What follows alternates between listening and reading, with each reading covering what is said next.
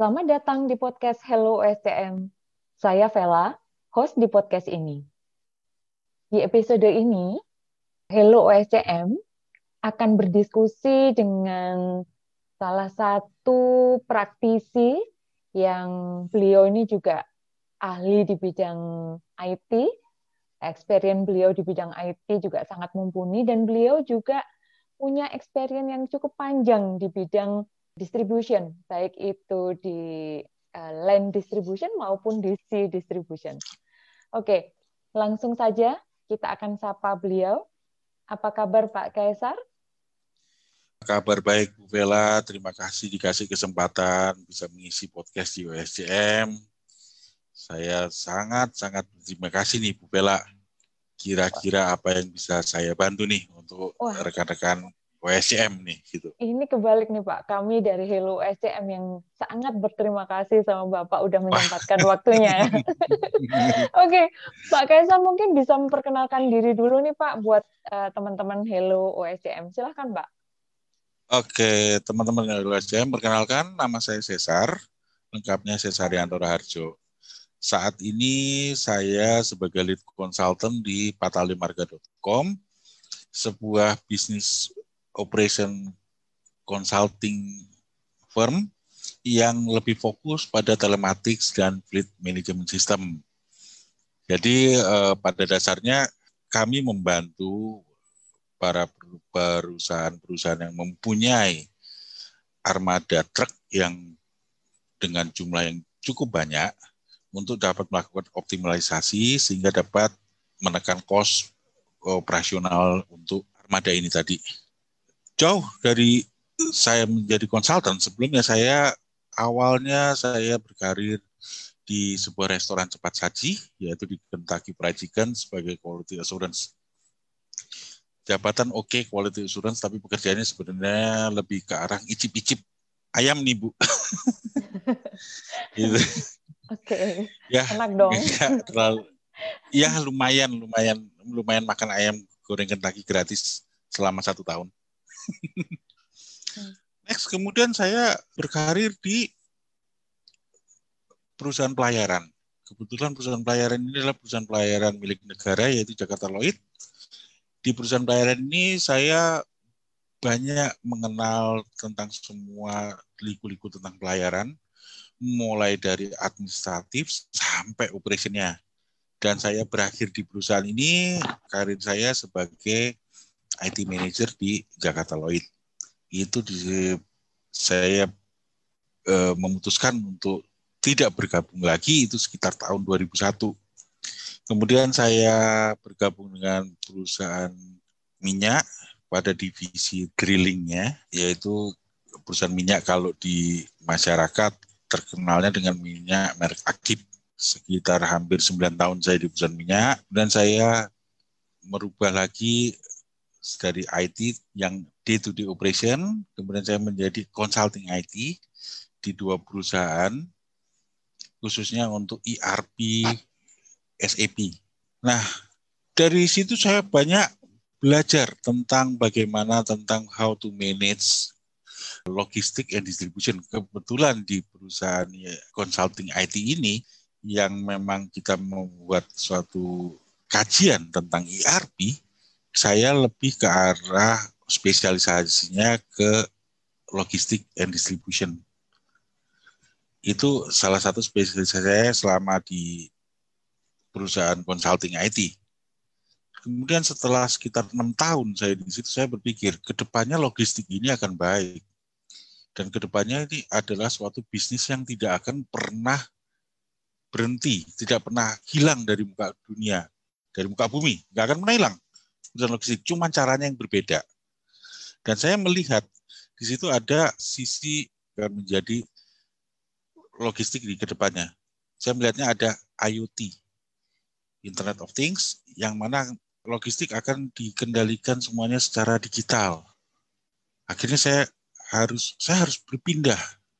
Dari situ saya pindah ke perusahaan telematics kelas dunia dari Afrika Selatan, dan saya belajar banyak tentang telematics. Akhirnya setelah saya mengetahui nih seperti apa sih sebenarnya telematics itu dan apa fungsinya untuk bisnis di sisi logistik, Akhirnya saya memberanikan diri untuk membuat logistik map consulting firm yang khusus untuk logistik. Nah, disinilah saya berakhir sampai saat ini ya. Insya Allah ini adalah yang terakhir karena ini punya saya sendiri ya. Ini di patalimarga.com. Gitu Oke. kira-kira, Bu. Jadi kalau kita bicara logistik, ya insya Allah saya bisa bantu dari A to Z ya. Gitu. Amin. Oke. Kapan-kapan Gimana? berbagi ya Pak tentang telematics ya. Oh, sangat senang sekali Bu, karena telematics ini salah satu komponen logistik yang kalau saat ini saya bilang itu komponen logistik yang utama ya Bu untuk distribusi. Betul, betul, betul, betul. Itu utama, Iya. tapi ada sedikit mindset yang agak sedikit berbeda. Sebenarnya Mm-mm. ini kan teknologinya udah teknologi usang ya. Iya. 15 tahun atau 20 tahun yang lalu ada. Cuman sekarang itu cara melihat yang berbeda. Monggo Bu, silakan kapan-kapan saya Oke, terbuka. oke, oke, oke. Nah, kali ini kita akan bicara nih lebih banyak ke shipping operations gitu ya, Pak. Nah, Ya. kebetulan kan pendengarnya Hello SCM ini cukup beragam. Nah, ini saya menampung Hmm, nih beberapa, hmm, meneruskan beberapa pertanyaan yang masuk ke redaksi begitu. Oke, Pak. hmm, hmm. Jenis produk yang dikirim lewat laut ini kan sangat beragam ya. Hampir semua bisa dikirim lah lewat laut, begitu kan ya. Beda kalau yang lewat Iya, iya udara betul, misalnya gitu betul, kan. betul, Nah, betul. Ha, ha. adakah syarat-syarat khusus nih bagi pengiriman barang-barang tersebut, Pak? Misalnya aja kalau chemical itu seperti apa, agriculture itu seperti apa. Mungkin bisa dijelaskan nih, Pak Cesar. Silakan, Pak. Oke, kalau lewat laut itu hampir memang benar hampir semua barang bisa dikirim lewat laut. Cuman ini kalau kita ngomong masalah pengiriman barang lewat laut, yang perlu diperhatikan, pengiriman barang lewat laut itu pasti akan lebih lama. Pasti akan Hmm. lebih lama Hmm. dibanding dengan yang lewat udara ya. Udara dalam waktu 1-2 hari juga udah sampai gitu. Kalau laut itu bisa seminggu 2 minggu gitu kan nyampe. Bisa lebih mungkin ya kalau dia ngirimnya jauh.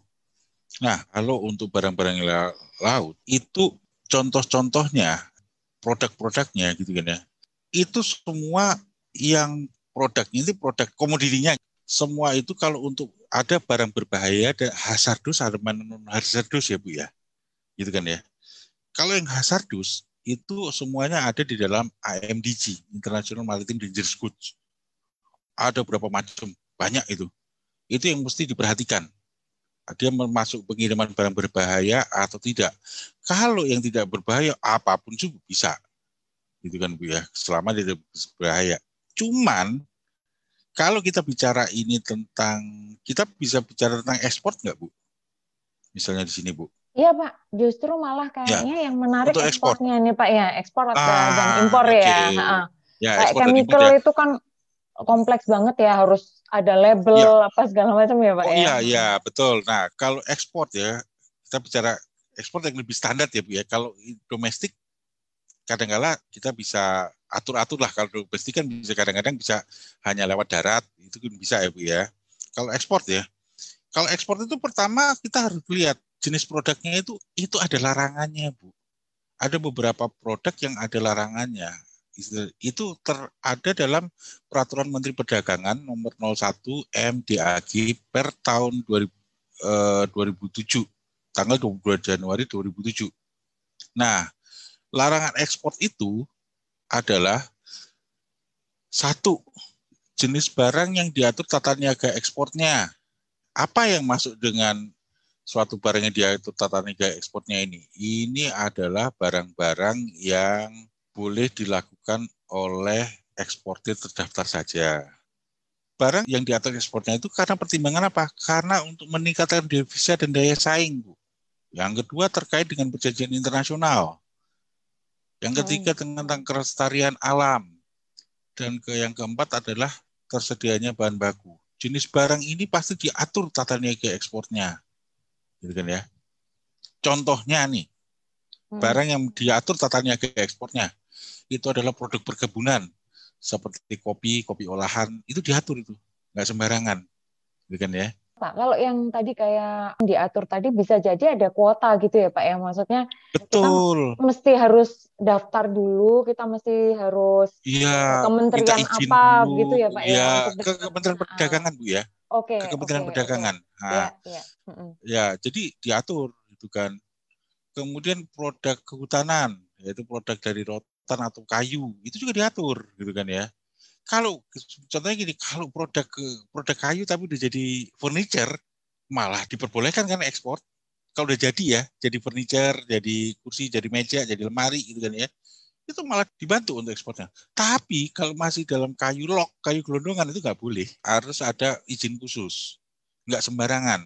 Nah, juga ini produk-produk industri seperti aseton, kemudian butanol, asam anhidrida gitu. Itu semua juga diatur, Bu. Ya. Dan yang paling penting adalah produk pertambangan Hmm. yang berupa intan, timah, emas, itu nggak sembarangan ya Bu ya, diekspor gitu kan. Betul, Itu ada betul. aturannya Mm. kan. Kemudian yang kedua adalah kalau yang tadi kan barang yang diatur tata niaga ekspornya ya Bu ya. Kalau sekarang adalah barang yang diawasin ekspornya. Barang yang diawasi ekspornya adalah barang yang hanya dilakukan oleh eksportir yang telah mendapatkan persetujuan ekspor dari Menteri Perdagangan atau pejabat yang ditunjuk. Atau dalam artiannya ini adalah perusahaan eksportir khusus. Nah, barang-barang yang diawasi ini bisa jadi produk industri seperti ini. Sisa dari scrap besi ya, besi tua itu loh. Itu nggak bisa. Hmm. Itu diawasin. Stainless steel, tembaga, kuningan, pupuk, segala macam. Iya kan ya? Itu diawasin ekspornya. Kenapa mereka diawasin? Dia itu untuk menjaga keseimbangan pasokan agar kebutuhan dalam negerinya tidak terganggu. Makanya mereka diawasin. Jadi kalau kita mengekspor pupuk habis-habisan gitu, Bu, tiba-tiba pupuk untuk di Indonesia habis. Kasihan kan petani kita. Itu salah satunya yang diawasin. Ini juga pasti ada kuotanya. Kemudian produk pertambangan seperti gas, minyak, itu juga diawasin. Kemudian produk perkebunan seperti kelapa sawit tapi masih kernel ya, masih dalam bentuk bijinya itu, intinya itu, Bu. Itu nggak bisa. Tapi kalau sudah jadi CPO, silahkan. Hmm. Udah jadi Mm-mm. minyak, ya. Jadi udah jadi crude palm oil, silahkan. Tapi kalau masih dalam bentuk kernel, nggak boleh, itu diawasin. Kemudian produk peternakan seperti sapi dan anaknya, anak sapi, kerbau, buaya, kayak begitu itu juga Mm-mm. diawasin. Dan yang sekarang lagi hit, lagi hype ya Iya, di ini produk perikanan. perikanan Bu. Gak ada ikan Napoleon, ikan bandeng, ikan itu diawasi termasuk ikan cupang dan sekarang ya kita ngomong lobster itu sebenarnya diawasin Bu, gitu kan. Gak sembarangan. Nah sekarang lagi hit lah ya. Kita nggak bicarakan itu kan Bu ya. Iyalah, Ya, panjang produk nanti ya Pak ya. panjang. Produk perikanan itu Mm-mm. diawasin. Kemudian yang berikutnya itu adalah jenis barang yang dilarang ekspornya. Kenapa dilarang? Alasan mereka itu barang-barang ini dilarang untuk ekspor adalah satu untuk menjaga kelestarian alam, dua tidak memenuhi standar mutu, tiga menjamin kebutuhan bahan baku bagi industri kecil atau pengrajin. Jadi gimana-gimana negara itu tetap harus mempertahankan UKM dan UMKM. Sehingga nggak semua bahan baku itu yang diperlukan oleh UKM dan UMKM itu begitu gampang diekspor. Dan ini adalah Hmm. tugas pemerintah untuk menjaga. Jangan sampai industri mikro kita nggak bisa melakukan produksi gara-gara kehabisan bahan baku. Karena apa? Karena bahan bakunya diekspor keluar, Bu. Kesian juga kan mereka Hmm. ya. Kemudian Contohnya apa nih Pak? Yang ini Pak? itu contohnya seperti contoh yang paling gampang itu ya Bu ya. Itu adalah kayu lok dulu Bu. Kayu yang masih gelondongan, gede, yang Hmm. biasa dipakai untuk bikin Mm-mm. meja, kursi, lemari itu segala macam. Itu kan sebenarnya kan untuk menghidupin keluarga industri mikro ya. pengusaha mebel, pengusaha furniture, pengusaha kusen, itu kan banyak tuh. Itu kan usaha menengah kecil ya. Usaha kecil menengah, UKM ya gitu kan ya. Nah, kalau lok-loknya semua itu tadi Bu, pada dieksporin keluar, nah kan kesian mereka. Mereka kan nggak akan bisa mendapatkan bahan bakunya. Nah, nantinya mereka kan juga nggak Betul, bisa betul, berproduksi. Nah, ini salah satunya. betul, Makanya betul. makanya mereka boleh diekspor kayu, tapi kalau sudah dijadiin olahan, gitu kan ya. Udah jadi beca, kursi, jadi plywood itu silakan gitu kan Bu.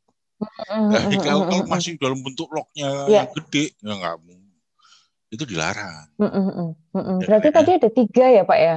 Ada Iya, 3 untuk yang diekspor ya? iya. Yang Jadi dibatasi, yang diatur, diatur, diawasi diawasi, dan dan dilarang. dilarang. Oke, Iya. oke, oke. Kalau untuk Nah, impor sendiri bagaimana Pak? Apakah juga sama seperti yang untuk ekspor tersebut? kalau import kan gini, kalau import itu kan tergantung dari negaranya ya Bu ya. Yang masuk ke Indonesia itu sebenarnya nggak ada pembatasan. Yang dibatasin kan yang ekspornya Bu. Yang importnya nggak boleh itu adalah kalau misalkan ambil contoh nih ya, pemenuhan barang di Indonesia atau let's say ya, kalau kalau dulu zamannya Pak Harto ya, kita kan terkenal dengan swasembada beras ya Bu ya. Kita melarang impor beras karena beras di dalam negeri itu sudah cukup. Tapi sekarang kan beras dalam negeri bisa dikatakan nggak cukup, penduduknya lebih banyak kan daripada itu. Tapi kan produksi berasnya segitu-segitu aja gitu kan ya. Nah, itu salah satu pembatasan impor dan otomatis untuk produk-produk yang bertentangan dengan hukum, contohnya kayak narkoba, kemudian banyak lah ya. Saya nggak terlalu paham dengan yang impor ya Bu, karena impor tuh kalau untuk masalah impor ini suka lebih fleksibel ya Bu ya. Kalau memang kondisi dalam negeri butuh, kita bisa impor. Contohnya kayak bahan baku obat segala macam, kita nggak punya, kita boleh impor. Tapi kalau sudah dapat dipenuhi dalam negeri dan sudah dapat diproduksi dalam negeri, untuk menjaga stabilitas ekonomi dalam negeri, itu ditutupkan importnya Bu. Itu Jadi kalau ada impor. on off ya Pak Cuma ya? jenisnya, Kebijakannya ya. Ya. kita nggak tahu. Saya nggak bisa pastiin jenisnya apa. Kalau ekspor udah jelas ininya. Kalau importnya masih ya itu ada on off-nya ya. Tergantung kebutuhan dalam negeri juga sih Bu. Yang jelas kalau import itu yang jelas import itu harus legal gitu aja Bu. Itu kalau yang pentingnya itulah. Dan memang kayak misalnya di pertanian begitu ya, untuk impor benih misalnya, biasanya tetap juga ada kuota begitu ya Pak, yang kita harus Iya ajukan betul. dulu ke pertanian gitu kan. Pertanian betul. Kalau itu ada. Cuma kalau benih-benih yang sudah ada di Indonesia, ya pasti nggak diperbolehkan importnya supaya Betul, benih Indonesia bisa menjadi tuan rumah di negerinya sendiri ya, diharapkan seperti itu. betul. Oh ya, kalau untuk yang tanaman atau industri pertanian ini benar-benar ya, kalau untuk importnya benar-benar diawasin Bu ya. Takutnya bawa hama, Ada takutnya karantina membawa ya Pak ya, hama.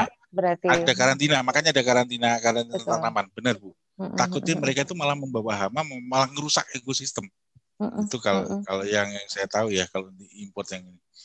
Betul, betul. Kalau untuk Jadi yang barang, prosesnya agak lebih panjang ya, karena harus ada karantina segala macam ya Pak ya. betul, ya betul. Kalau import memang prosesnya lebih panjang dan kita harus sebelum rekan-rekan ini mau import itu harus dicek dulu barang ini saat ini keran importnya lagi dibuka atau lagi ditutup.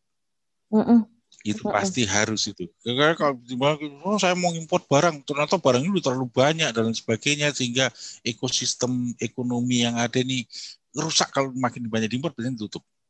Itu sih kalau ngelihatnya saya. Malah akhirnya nggak bisa keluar dari port ya, karena nggak bisa custom clearance Iya. karena sudah kadung beli dari impor. Betul, betul. Iya, iya. Atau ada juga import tapi yang untuk diekspor lagi, yang direekspor ya. Itu ada juga. Kalau itu sih biasanya agak lebih longgar ya. Jadi kita mengimpor sering ya, mengimpor bahan baku untuk diolah di Indonesia, kalau udah jadi diekspor lagi, Bu. Kan banyak tuh pabrik-pabrik. Kalau ini ada pabrik banyak nih ya, kayak misalnya kayak di daerah-daerah Pasuruan, ini pabrik banyak ini produksinya apa kok kita nggak pernah tahu gitu kan ya.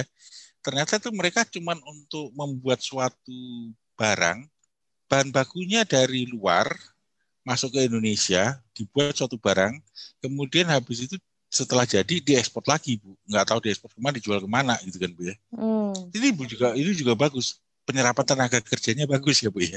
Jadi ada fasilitas khusus ya juga ya mereka biasanya Ada diberikan biasanya tuh dia kawasan ada berikat kawasan gitu berikat, ya. Iya, betul. iya, iya, iya, iya, Itu iya. yang dapat nih. Itu bisa itu, Ah, ah. Bu. Itu. Jadi ditangguhkan ya Pak ya untuk pajak-pajaknya gitu ya Pak ya. Iya, Karena dia ditangguhkan mau. nanti. Benar. Gitu. Oke, oke. Pak, menarik nih. Hmm. Saya kayaknya nggak pas kalau saya nggak ngobrolin tentang IoT nih sama Bapak karena Bapak kan expert di situ. Nah, oke nih, pertanyaan saya terakhir nih. Berkaitan dengan perkembangan teknologi ya, semuanya pasti merasakan perubahan signifikan nih Pak. Nggak terkecuali di dunia shipping juga pasti ngerasakan itu. Dan saya pernah baca tentang digital ship nih. Konsepnya sih menarik gitu ya menurut saya. Nah, bagaimana efisiensi bahan bakar bisa dilakukan dengan bantuan IoT, bahkan sudah dipikirkan kapal tanpa pengemudi gitu ya Pak ya. Tanpa Gitu. awak Nah, ya. ya tanpa awak begitu ya. Saya belum bisa bayangin. Nanti jadi panik kejadian nggak ya gitu ya. Oke. Nah, mungkin bisa di-sharing nih Pak tentang digital ship ini seperti apa sih Pak gitu. Digital chip ya, Bu ya. Jadi gini, kalau kita bicara digital chip yang untuk IoT itu, Bu ya. Jadi gini, IoT itu sebenarnya adalah mengirimkan suatu data dari behavior mesin, kemudian routing dan lain sebagainya itulah ya. Kalau saya bicara course ya, kalau kapal itu course-nya arahnya kemana. Nah, sebenarnya fungsi IoT di atas kapal itu kalau memungkinkan itu sangat-sangat efektif, sangat diperlukan. Jadi ada satu alat yang dipasang di atas kapal, kemudian di alat itu disambungkan kepada mesin kapal itu melalui ECM. Nah, dari ECM itu tadi, itu kita akan tahu kapal itu, mesin itu bergerak RPM-nya berapa, kemudian pemakaian bahan bakarnya berapa, dan semuanya itu bisa tercapture datanya di situ.